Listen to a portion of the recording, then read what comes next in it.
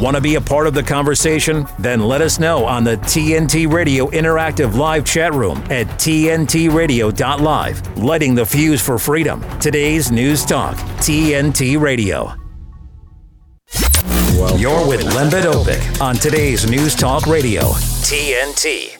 Welcome. Good morning, planet Earth. Lembit Öpik here again for hours of news and comment on the subjects making the headlines all around the world. And boy, it's been a busy week and will be an even busier one in British politics. It's not all we talk about, but there's a lot going on and a lot going wrong in British politics at the moment. I'll do my best to give you a summary of the facts and also my opinions about all of that. We're also going to focus on the conference of Reform UK.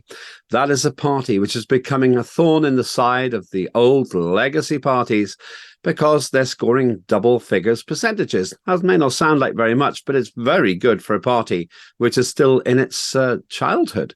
Why is that happening? We'll find out. We'll talk to people from the Reform Party. And what are the implications for British politics too? All of that in the next couple of hours with me, Lembit Öpik. As always, I invite you to be involved in the chat. I was very honoured to meet some of our regular contributors, more of that a little bit later on, when we were doing our live outside broadcast in regard to Julian Assange in central London. So good to see you, Holly. Really enjoyed that. And just a bloke who asks questions. Wonderful to put faces to names, to know that you're not computer generated. You're real people out there listening to humble Lembit Öpik on the great Lembit Öpik show. If that's not too much of a contradiction, do please keep your calls and comments coming, especially Holly and Just a Bloke. You've really earned it this time. I wish I'd bought you a cup of coffee. I didn't do. I still owe you that. Thank you very much indeed also for celebrating the work that we were doing in highlighting the Julian Assange case. And it's that I want to briefly mention now. I want to talk about the Iraq war in the second hour. But let me tell you what we've been up to here. Today's News Talk team camped ourselves on a rainy and cold day, 2 days, in fact, in central London, outside the Royal Courts of Justice during the week. I was there too, working with the main man, Mike Ryan, flew all the way from Australia to work with us on this important matter. Why did we do it? Because the mainstream media, MSM for short, don't really want to cover the Assange case. It seems to many of us that they're in collusion with the state to give the impression that Julian Assange is the worst criminal in recent political history and therefore should be in a high-security prison called Belmarsh, where he's lived for half a decade, and potentially should be deported, extradited is the technical phrase, in order to do the challenge, I suppose is the best word, to not put too fine a point on it, of defending himself against some heinous crimes of espionage he's being accused of by the United States. Well, what's all this about? Having spoken to many, many people at the demonstration outside, some of whom were actually campaigning about other things, and I don't particularly agree with them, such as Extinction Rebellion, who are deluding themselves into thinking there's a climate crisis. Nevertheless, most of the people there were there for the right reasons.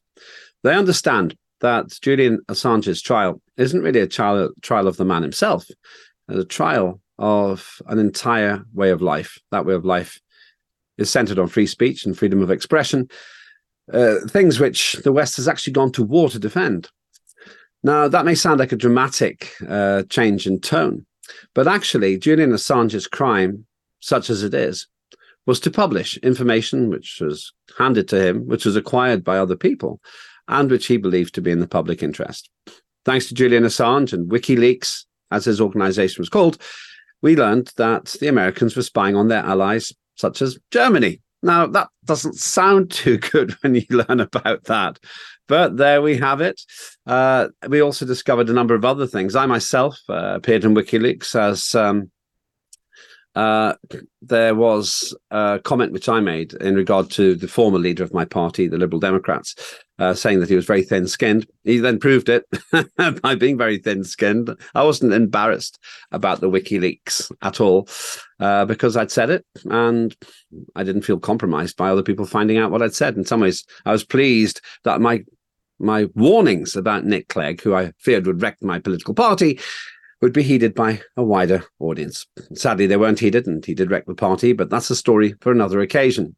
What does matter is people like myself were accurately reported in terms of what we'd said by WikiLeaks. There was no question of me being upset by what had been said, but the state was upset. And as such, Julian Assange is really being tried for the crime of free speech. He found information which seemed rather compromising to the fundamental aspect of what we do here on today's News Talk TNT, and that's try to share with you our facts as we see them, our opinions as we feel them, and let you do the rest. In a sense, that's what WikiLeaks does too.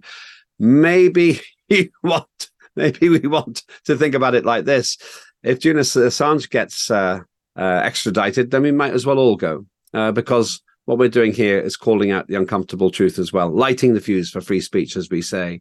Now, the question is, when will this come to a conclusion at the Royal Courts of Justice? The trial has completed its time, as far as I know, in terms of the, how should I call it, the in-court phase. I'm not a lawyer, so I'm sorry if I offend you with my poor grammar when it comes to how court proceedings go on. But now we may have to wait even till November for the decision. Why November? Because this could be politically motivated. It could go all the way through to the presidential election. Perhaps it's easier for Donald Trump and for Joe Biden, who I expect will be the two candidates, not to have to tackle this thorny issue before then, because who knows what else Julian Assange will be able to say to embarrass the Americans. On the other hand, it could be quite soon as March. So we don't really know how much longer he will be in the dock and living in Belmarsh, where he's been detained one way or another for many, many years. Before that, he was in the Ecuadorian embassy, once again, a form of incarceration, which means that he's spent an appreciable portion of his life essentially behind bars or in a restricted environment. My advice is this, that we keep going with the efforts we make to provide you with the information that you need. And from then, we allow the fuse of free speech to light new fires all around the world. Julian Assange, in my view, is something of a hero because he has sacrificed his liberty in order to give you information about those people that we employ on taxpayers' money to serve us in our name. Never forget that the people who are really on trial here are not Julian Assange, but actually people such as the state and those people who are involved in the judiciary, and those people from America who may be putting pressure through the special relationship on us as a country in the United Kingdom to go along with the kind of changes, the kind of, how shall I put it, dissent, which we perhaps observe particularly here at the halls of TNT as we try to bring you more freedom and more truth than other stations.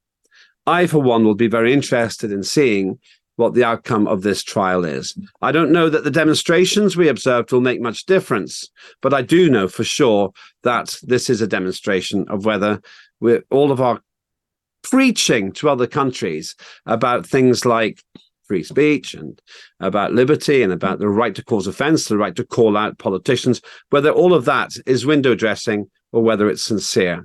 One of the most important things we've learned is that states, and I learned as a politician, is that it's easy for a state to defend itself, and defend itself it will if it is feeling the threat of losing electoral power or sometimes losing face. Those are the stakes in the Julian Assange trial.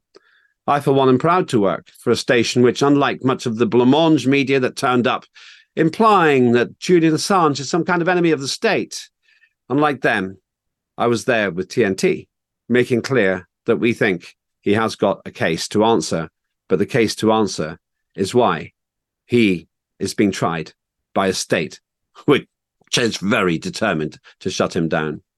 One last warning. There are those who think that if Julian Assange goes to America, he could face more than just imprisonment. There are worries for his welfare, his safety. And I think those must be taken very seriously, because we know that Mike Pompeo, who is a very senior politician who's had a very high-level career in the United States, even talked of disposing of Julian Assange. And a point made by Alan Cook, who is one of our contributors live from the Royal Courts of Justice, he's a Reform UK activist, is this. He has suggested that this isn't about freedom of speech. It's not about punishing Julian Assange. It's about possession. I hadn't heard anyone make that point before, but of course it's true. If they're really that determined to try him, why don't they try him by Zoom, by internet, by online trial? Why do they physically need him in the United States? That is a poignant question, and I hope that we may be able to get Alan Cook to expand on that. He only had a short time when we were down at the Royal Court, so it was a very busy period for us.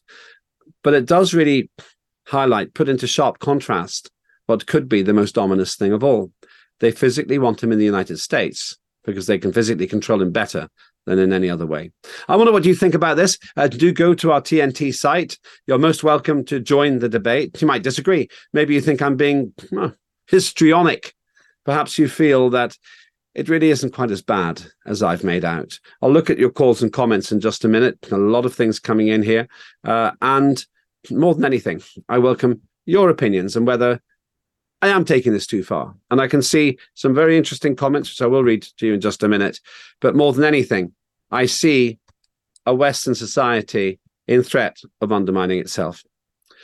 That's what I learned this week. And had it not been for TNT, I wouldn't have the opportunity to learn it.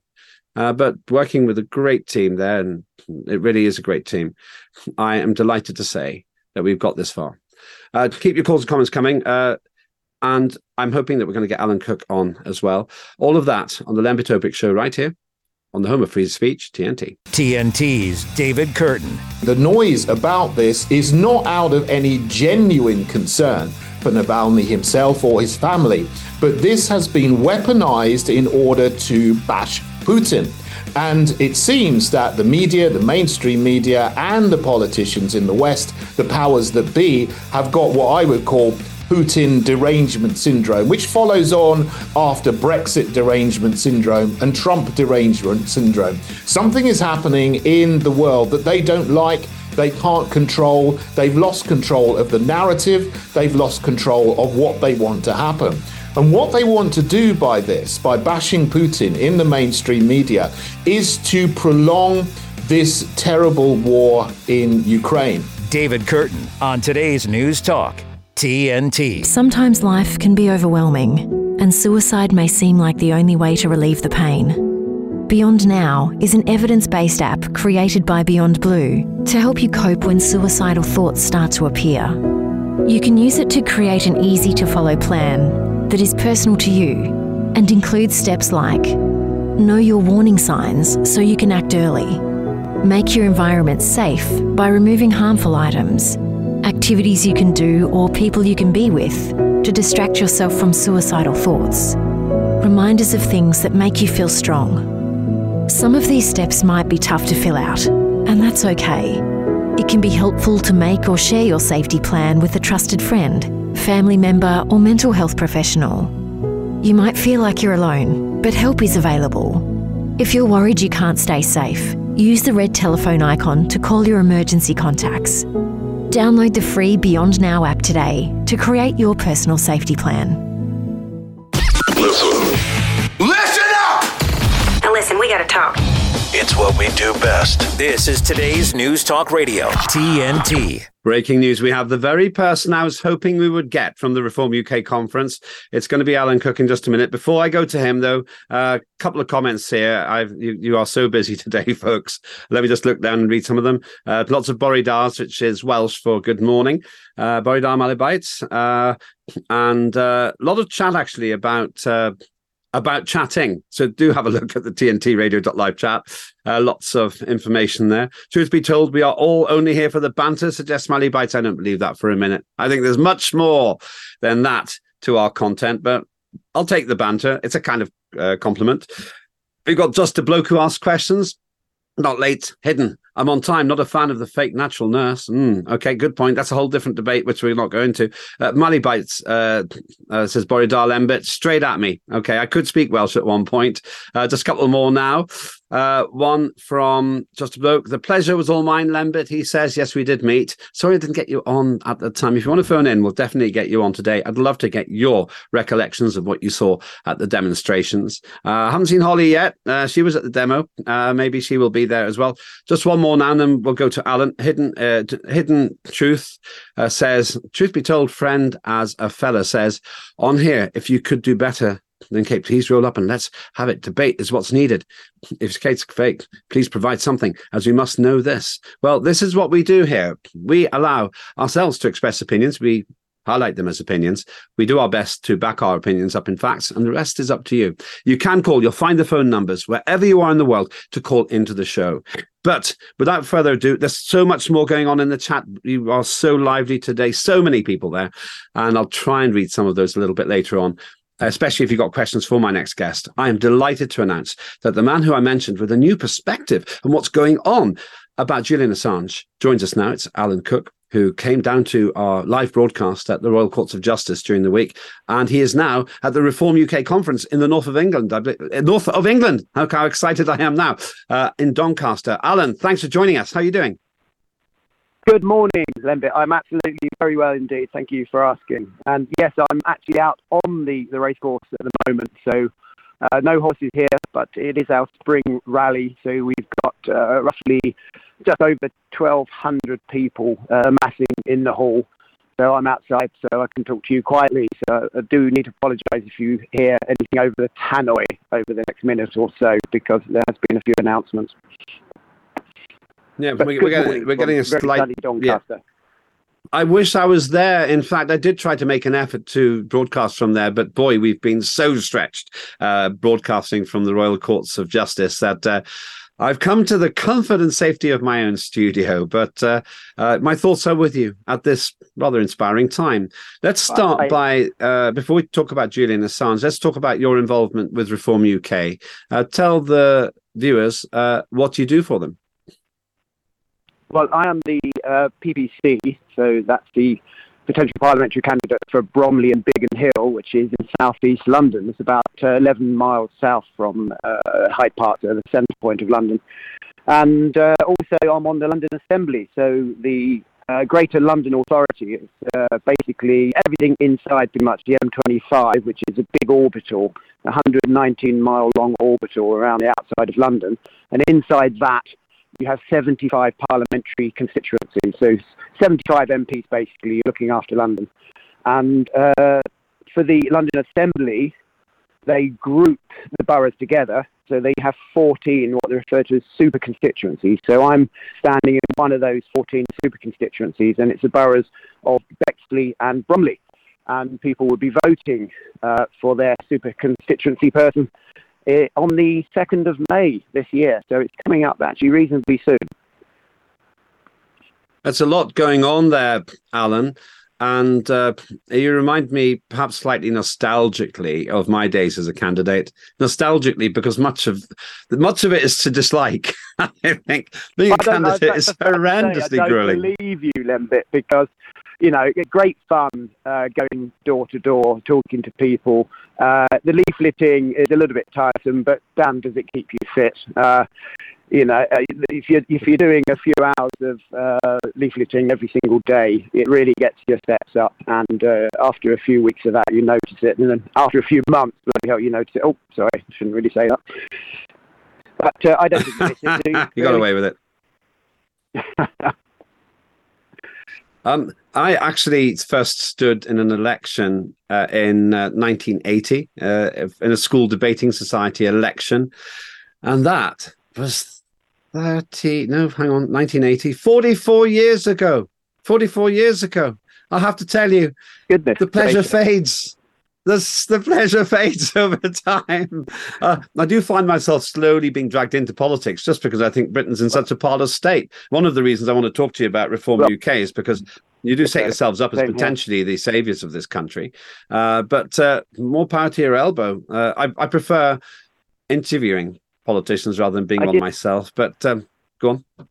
I did put a little image out on social media, and it was just a pair of American Deep South swinging doors to a saloon, and I just put the Reform UK logo on either side of the doors. So I do see us as the last char saloon for the country, to be honest. And, that got so many likes because there was no wording. He didn't need any words.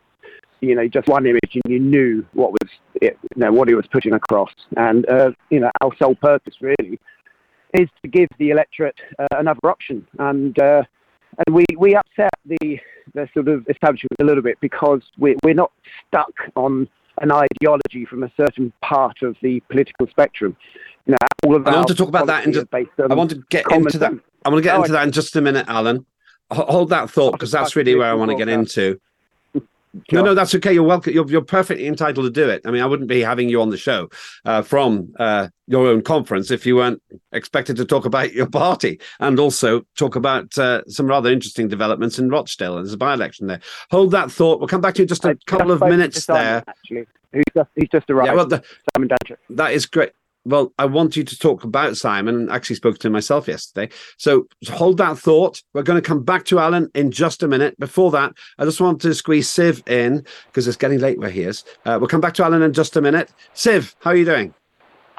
Not bad. Well, yes, it is getting a bit late here. It's about time for a hot cup of cocoa. I think it's that sort of hour. I don't believe you. I don't believe you drink that much cocoa. No one drinks that much cocoa. I'm sure a little snifter would do you less harm than all that sugar. Does anybody still do that anymore? I wonder. What? Drink cups of cocoa during winter time. Does anyone still do that anymore? Is that kind of 1970s? I don't know. I don't know whether I'll tell you. I actually drink something called Gimber, Gimber. I'm not teetotal, but I've gone off it a little bit, to be honest with you, alcohol, and I'm looking for alternatives. And this thing Gimber, it's very strong ginger thing. You put it into water, and it's got a real kick, and it probably is really healthy for you. I recommend it to anyone. Maybe I can get an advertising deal with Gimber. I've got thoughts and questions. And as you've got the man from Reform UK on there, and I hope to hear a bit more of that, I'd like to know a couple of things. First of all, what do you guys make of the absolute shambles, the absolute ridiculousness that happened this week in the Parliament? I can't believe that it descended into that much chaos. I can't get over how mad that was. And secondly, can small parties like Reform UK get enough votes to be a bit of a headache for whoever the government is? And it's assumed, if you go by the polls, that it will be Labor. Can they get enough votes to actually hurt them and ask questions and block legislation and that kind of stuff? Let me answer the first one on behalf of Parliament, having been a serving member of Parliament for 13 years, and then we'll see what Alan has to say about the second, because he's a well-placed person to comment about small parties. On the first one, it'll take me just a couple of minutes to explain this, Siv, but bear with me because I think it's a really good question. For those who don't avidly follow British Parliament, there was a bit of a meltdown during the week when the Speaker of the House, who's meant to be completely impartial, meant to show no fear or favour towards any political party, looked like he'd broken the rules. It looked like he'd shown favour to his own party, the Labour Party, of which he's been a member and was a serving MP for many years, by pushing out another party on a day when that other party was meant to be in charge of proceedings. It was just more or less like saying it was the Scottish National Party, I know it's your day, but too bad, I'm going to give your day to my old party. And that caused outrage. The Labour Party tried to defend it in a rearguard action, while the Conservatives, who are in government in the UK at the moment, and the Scottish National Party pretty much walked out. And then Keir Starmer, and I'm no great fan of his, made it worse by saying, yes, I did go and see the Speaker before he made that decision. He said, but I didn't threaten him. Siv, if you went in there, he was influencing proceedings. And as far as I can see, it's an open and shut case of a mistake. If you're going in there to talk to the Speaker, and you're going in there to I mean, what are you really going in there for? Are you going in there to say, make an inquiry, or are you going in there to influence the Speaker? I think that's a big question. Well, but we know he was going in there to influence the Speaker because he said he was going in there to influence the Speaker. And this is the problem. The Speaker was influenced. Yeah. And that's the horrendous thing. So what I think we saw was a prima facie example of a Speaker who forgot he was meant to be independent. Now, how serious is it? To be honest with you, I don't think it's quite as serious as his opponents have made out. I think that the Speaker made a mistake. He admitted it. He was obviously very defensive about it. But of course, you'd expect the Conservatives and the SNP to make hay, and over 60 members of Parliament have signed a motion of no confidence. Yeah, but I think the real villain of the piece. I'm coming from the point of view of Mr. and Mrs. Average Public, who's watching all of this, and they're thinking to themselves, "So where are my issues? Where are my kitchen table issues in all of this?" I mean, here I am, whoever it might be, here I am trying to do my best in an environment that's not economically great at the moment, and here you guys are just sort of having in the beltway, that's the old expression, discussions that really don't matter much to me, and you're not really thinking of me. So why should we trust, or why should we have any kind of why should we trust? I don't think trust is the right word, but I'll use it anyway. You guys to look after our interests, because we don't think you are at the moment. Yeah, it's a matter of respect, I think. Why should we respect you if you just make a pig's ear of your own proceedings? As I say, I know Lindsay Hoyle quite well. He admits he made a mistake. He did make a mistake, and it's a bad one. Whether it's a sackable offence, not so sure. But I think the real villain of the piece is Keir Starmer, who actually saw fit to go to see the Speaker to try to influence the debate on an opposition day. I think that's the crime there. Siv, thanks very much for that. I'm going to now bring Alan Cook back to answer the second part of your question. Alan Cook is joining us from the Reform UK conference, where we understand over 1,200 people are attending in the north of England. Alan, the question that Siv is asking is this. Can small parties influence British politics? What prospect do they have of winning seats or determining the outcome of a general election? And we all know there will be a general election towards the end of this year. Well, what would be your response to that? There's two questions in one there. Influence is one side and seats is another side. We have a proven record with Brexit that we can influence. All the way through that, we held the Tories' feet to the fire. And we pressured them all the way up until, basically until we stood down a lot of our candidates. So the threat of Corbyn was no longer there, and the Tories got an 80-seat majority. So without us, that would never have happened. But then they betrayed, basically, the trust we gave them. And so that's why now our leader, Richard Tyson, saying that there'll not be any more deals. We've been burnt once, and we're not going to get burnt again. And so he just said, the key word in all of this, which is trust. And at the moment, there's no trust in Parliament. So when you've got the core, the Speaker making a mistake like that, and potentially under the influence of the leader, it just does make a mockery of the whole setup. And I do feel sorry for Hoyle, because he's been, to date, he's got an exemplary record, and he's done everything by the book, and he's a good speaker. So yeah, I don't think the guy should go, but that should be the last mistake of the speaker or the deputy speakers. They have got to be the core of Parliament, and trust. Everything stops with them. And yes, you said quite rightly, the problem is with Starmer on this one.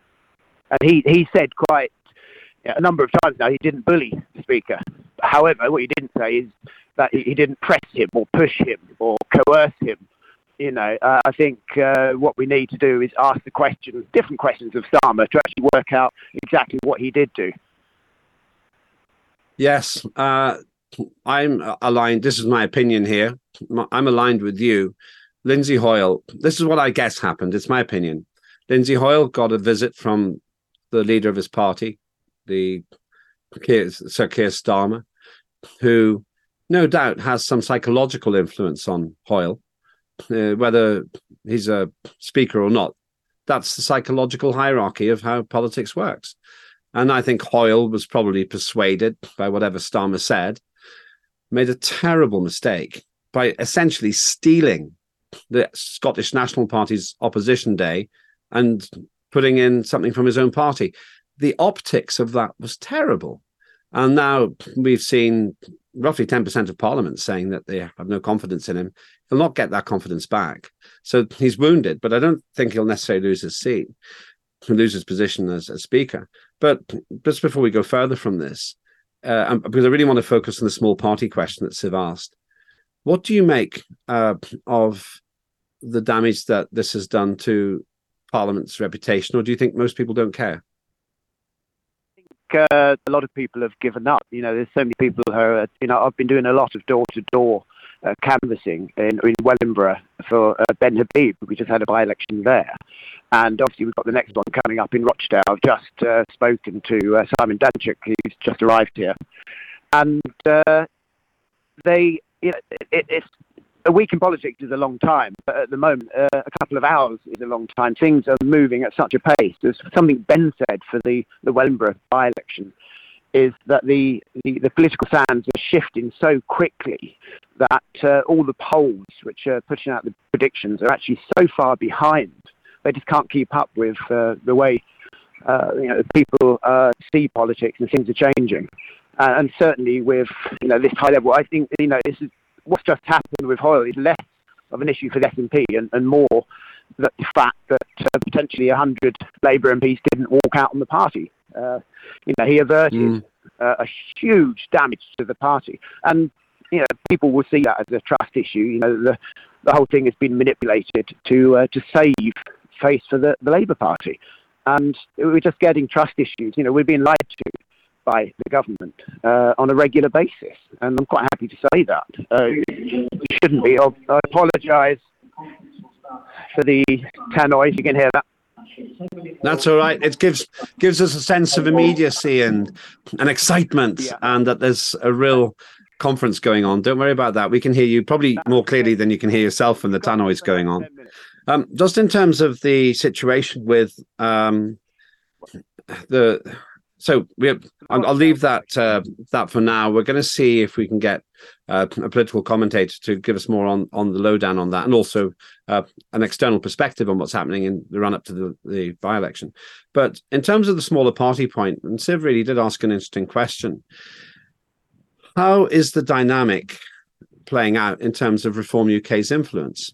I noticed that in the two by-elections that took place, the Reform UK party got double figures, causing the traditional third-placed party, Lib Dems, to languish with a lost deposit, with less than 5% in both cases.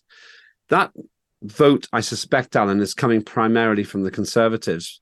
And therefore, if you're taking votes from the Conservatives, it'll deepen their crisis at the next election. But what is your analysis on this? Well, Labour aren't winning votes. What they're doing is just keeping their voters actually coming out and voting for them, whereas the Tories tend to protest not by voting for someone else, but actually by staying at home. So we have a good natural base of supporters, and so with Ben Habib's 13%, I think that's basically our standard voter base, and our biggest problem is recognition, because we are a new party. And if you look at the direction we're going in, early on last year, we were down below 5%, and now every sort of voter intention poll, all of the national polls are pushing us in double figures every time. We are the third largest party now. But in a two-party system, is that enough? We do need to start winning some of these by-elections and actually getting some seats. And if you look at our trajectory, that should happen, and it should happen quite soon. We're going to have quite possibly Blackpool South coming up after Rochdale as well, and that should be a really good constituency for us. Yes, I'm after the break. I want to talk to you about Rochdale, just in terms of the dynamics, which I'm finding very interesting, Alan. I think politics is described to me like malaria. you never really completely get rid of it, however hard you try. And I may not be that keen on standing, but I'm the kind of person who stays up all night watching by-elections. The Liberal Democrats out of your system, haven't you? Because I think the party is no longer recognisable for when you stood for them. It is unrecognisable, and I blame Nick Clegg and his cabal for that, because I never regarded Nick Clegg as even understanding what the libertarian narrative was, the narrative that got me involved in politics.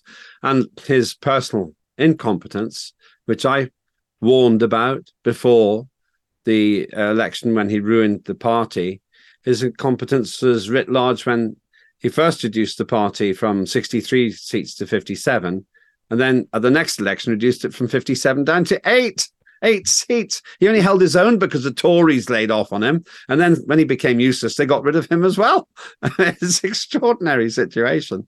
So, in a sense, the Lib Dems, who are now languishing a very low amount in the polls, and I'm sad about it, by the way, Alan, because I really wanted to live in a liberal and democratic society. I'm sad about it because I haven't changed, they have. But it seems to me they've left a vacuum that reform is filling. And you seem to be filling it quite well.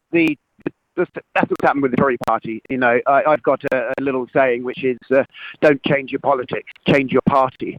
And that's what people are doing. And that goes to the Labour Party, which we need to, invite people across from the centre-left of the political spectrum as well, because our policies do span the centre. So, you know, we are proposing to nationalise the water industry and have it owned by the country, so all the money doesn't go abroad, and when we can look after our rivers and waterways properly.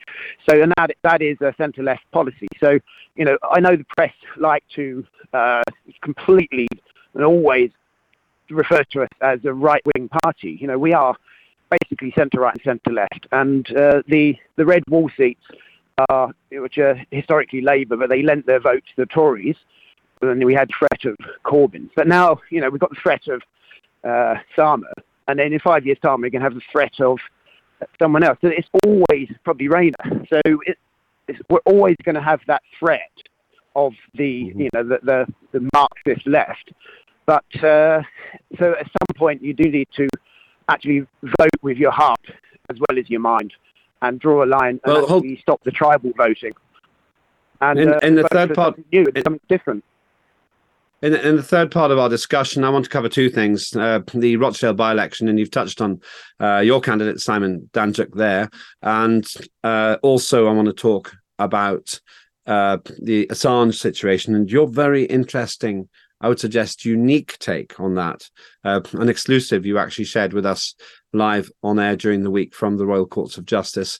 Don't go anywhere. You're listening to Alan Cook, who is broadcasting live from Doncaster Racecourse in the north of England, where the Reform UK Party has mustered 1,200 people. I can tell you that's a large conference in UK terms. That's a substantial conference, and where they're discussing their plans in the run-up to the general election. Lots of calls and comments coming. I'll try and read some of them. I'm going to have trouble keeping up with them, but that's a good thing. That's one reason I tell you, go to tntradio.live and follow it there as well.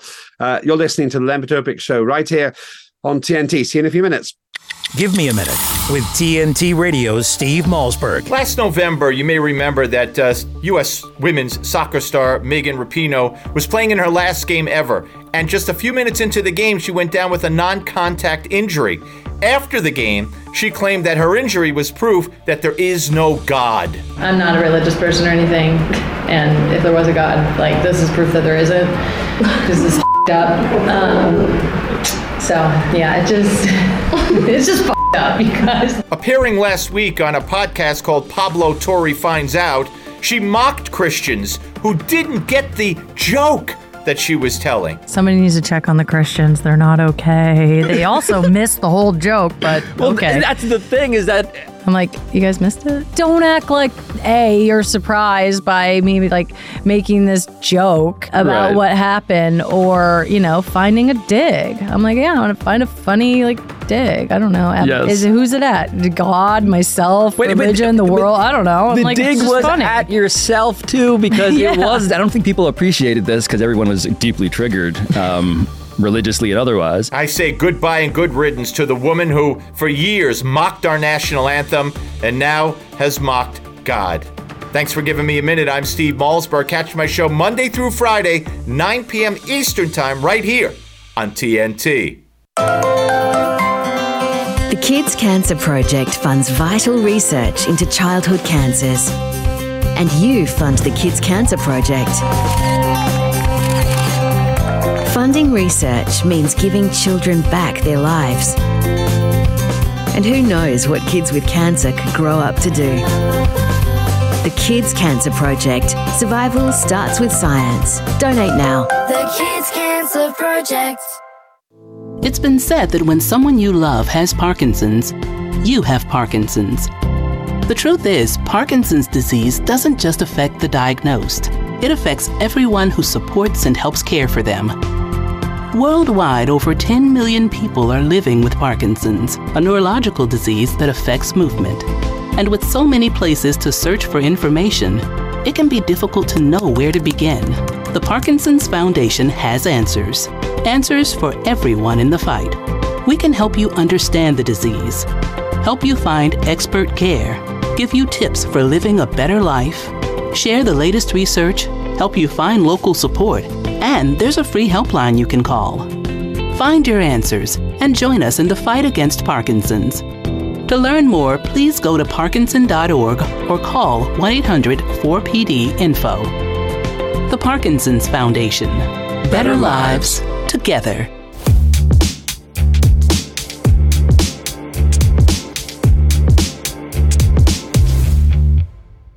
Lembit Öpik. You're listening to Lembit Öpik on today's News Talk Radio, TNT. Welcome back to the Lembit Öpik Show, where we find the facts, kill the spin, and tell it like it is as best we can on the stories making the headlines around the world. We dig deep on this show, and with a bit of luck, you learn things you haven't heard anywhere else. We do the facts, we do the opinions, we don't mix the two up, and your only responsibility is to think for yourself. We're going to go back to Alan Cook in just a minute from the Reform UK conference, which I think is going to be a pretty significant player at the next general election. I'm not telling you to vote for them. I'm telling you a lot of people will vote for them, and that will be a big factor in the final outcome, partly because of the funny political system we've got here, which we'll talk about in just a minute.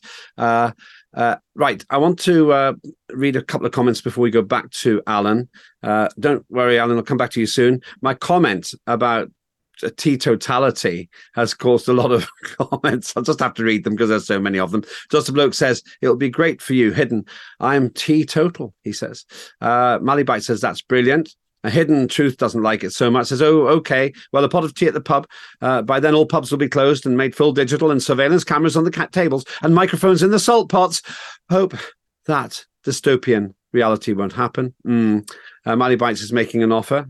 I will invite you both to a camp in the woods and make us some forest tea, and there'll be no tech there. The problem with that is, if you've read 1984, Winston and his girlfriend go to the woods, and it turns out they are being surveyed. And with modern technology, that is possible. When I was an MP, I discovered, because the people who ran a particular forest said with some pride, that there was a hidden camera in one of the trees because they were trying to catch people who are taking drugs. But actually, they got a lot of people who were doing something rather more intimate. So be careful, people, when you're in car parks in the countryside. Lots of commentary about the nature of presenters and looking through them. I won't go through all of them. It takes us a bit too far away from what we're discussing now. Blodder says, can you give the time to your guest, please, Lembit? We hear Siv's eye view every day. Okay, point taken. I think Siv's good, but I'm going to stop talking just a moment. Give the space to Alan. I do welcome your course corrections, because I'm here for you. And Holly has joined us now. Great to see you, Holly. Is he talking about the total theatre of last week, a Julian Assange extradition, in my opinion? Yes, Holly, we have been talking about that. We'll be talking about that more in the second hour. Just a bloke says, Alan Cook, Reform UK candidate for Bromley, Kent, is here. And indeed, he joins us again. Alan, thanks for continuing with us. I want to talk about two things. One is the strange political system we have and your likely impact on the election. And then after that, okay, we'll come back to Alan in just a minute. I'll just cover a couple more points. They've got themselves completely tied in knots over the ceasefire, says Monkton. I'm going to be mentioning that at the beginning of the second hour. I was watching this extraordinary theatre performance where it begins to look that even the mainstream media now thinks that rather than winning in Ukraine's simply trying not to lose. I'll go into that a little bit later because I just want to read the slightly longer one from Hidden Truth. It says, Lembit, the debacle in Westminster recently is an utter sham and a disgrace, as well as complete distraction from the reality of what's being done in this country and the modern Western world, namely systematic destruction from the top down to create a dystopian society that enslaves us in a digital trap of impoverishment and slow death. All a globalist dream. And our nightmare. What's going to happen to the venal thieves when we stop paying taxes and create our own society? Where will they get the billions to keep killing via the massive military, industrial, financial complex? Do they realize that the world is turning and it's turning against them? I don't think they do. And I want to talk about that a little bit at the top of the next hour, because it seems to me they're trying to prepare us for a big war. And that is because the military industrial complex sees an opportunity to get a little bit more money, let's just say, a little bit more power from us, because we have, well, we're their paymasters, even though it may not feel like it at times.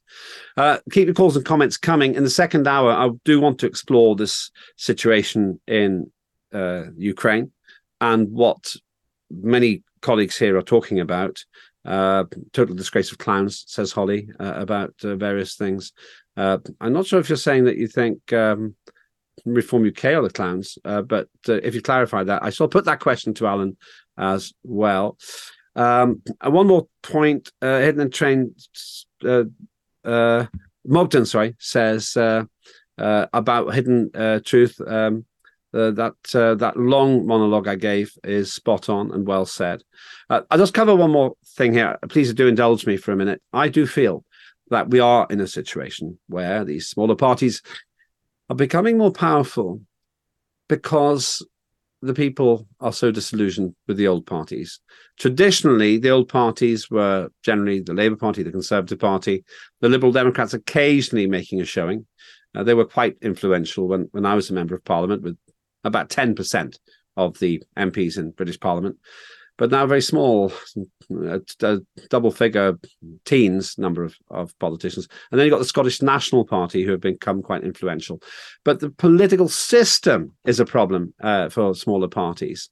And that's the question that I've really got, which I'm going to put to Alan in just a moment, whether he feels that things can be made a little bit fairer, or whether the current system actually does favour reform because they can bring down the party of government.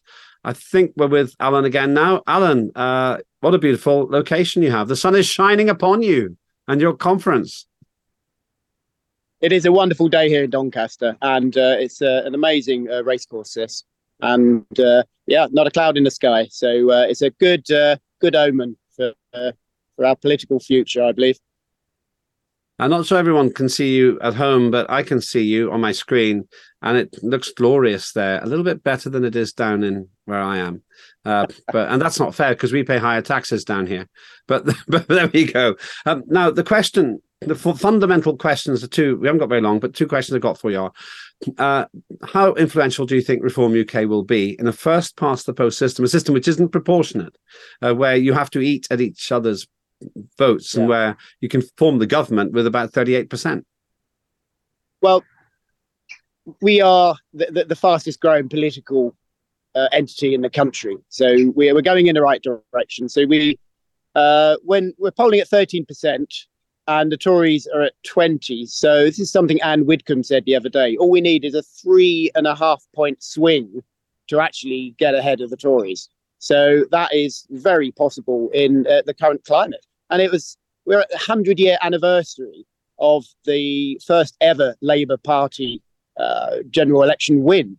It was 24th of January, 1924. And most things are cyclic, and there's pretty much a revolution in English politics every 100 years. So it's a great omen again for us. 2024.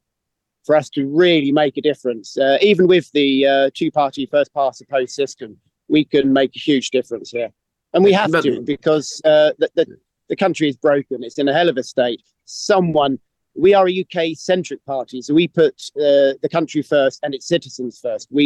That's how we differentiate ourselves from the other parties. We are not globalist parties. We put the country first, and that's what it needs at the moment, because we're getting lied to, we're getting sold down the river, and it's ideologies from different cultures, different parts of the world are getting installed here against our will, and someone at some point needs to put a stop to it, and people are slowly waking up to this. I've been told off for not giving you enough airtime, so I'm going to ask a couple of very short questions, but you can answer at length. On one, I suspect that reform can bring down the Conservatives by taking a lot of its vote, and reform probably won't win many seats, but it could cause a realignment on the right. Is that credible? Well, 100%. If the election was tomorrow, we may not win many seats, but if it's at the end of the year, the possibility is there for us, and that's what we're aiming for. But we've got a longer term plan than that. We're actually planning for the next general election, which, if we do get a Labour government, that may, I very much doubt they would last 5 years. So the country is in such a state debt-wise, and the economy is flatlined, and the Chancellor's choices at the moment are not choices for growth. So we're just about keeping ourselves around about the top of the recession sort of area. So, everything is pointing that we need a change, and we are that change. Let's talk. I'll cover this more with the next guest in the next hour. I want to talk about something very interesting you said at the end of our discussion now, that you said when we met at the Royal Courts of Justice. You had a theory about Julian Assange, and you made a very interesting point that he could be tried from here. Share your theory with our viewers. Well, my background is IT, and I've worked in that sector for many decades now.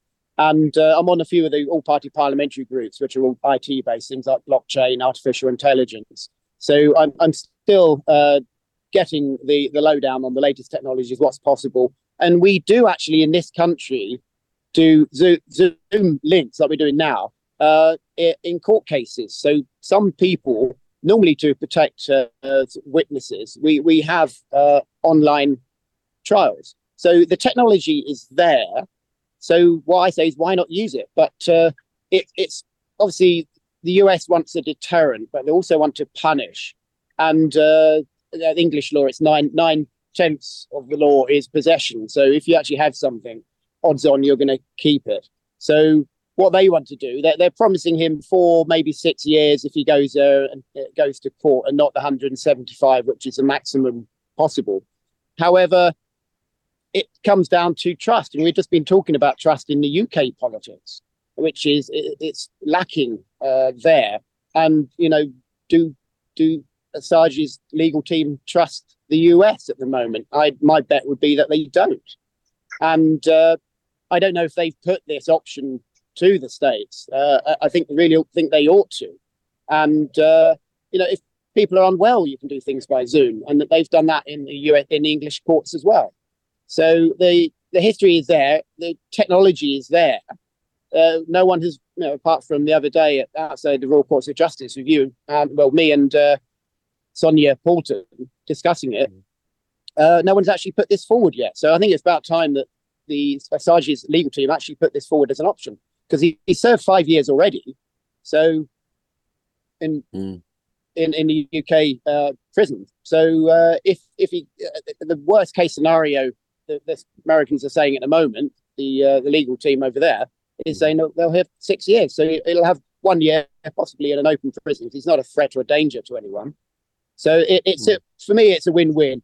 The Americans get their deterrent, they get to punish, but it puts this to an end, it puts it to bed. So I think that's the only way forward I can see. I'm not convinced that, in my opinion, is that Julian Assange should be punished, because he's simply telling us what the people we pay to serve us are doing in our name. But that's for another time. We didn't actually get to talk much about the but if you want to bring this to an end, I think both sides need to compromise to a certain degree. He's already been punished, and 6 years was the worst case scenario. So time served, have the court case, get it done, finished, and then he's a free man. I think that's what should happen. He may win. I'm not saying he's guilty. Have the court case, but have it on Zoom and then see what the outcome is. I can't see any other way of putting it to bed. Yeah.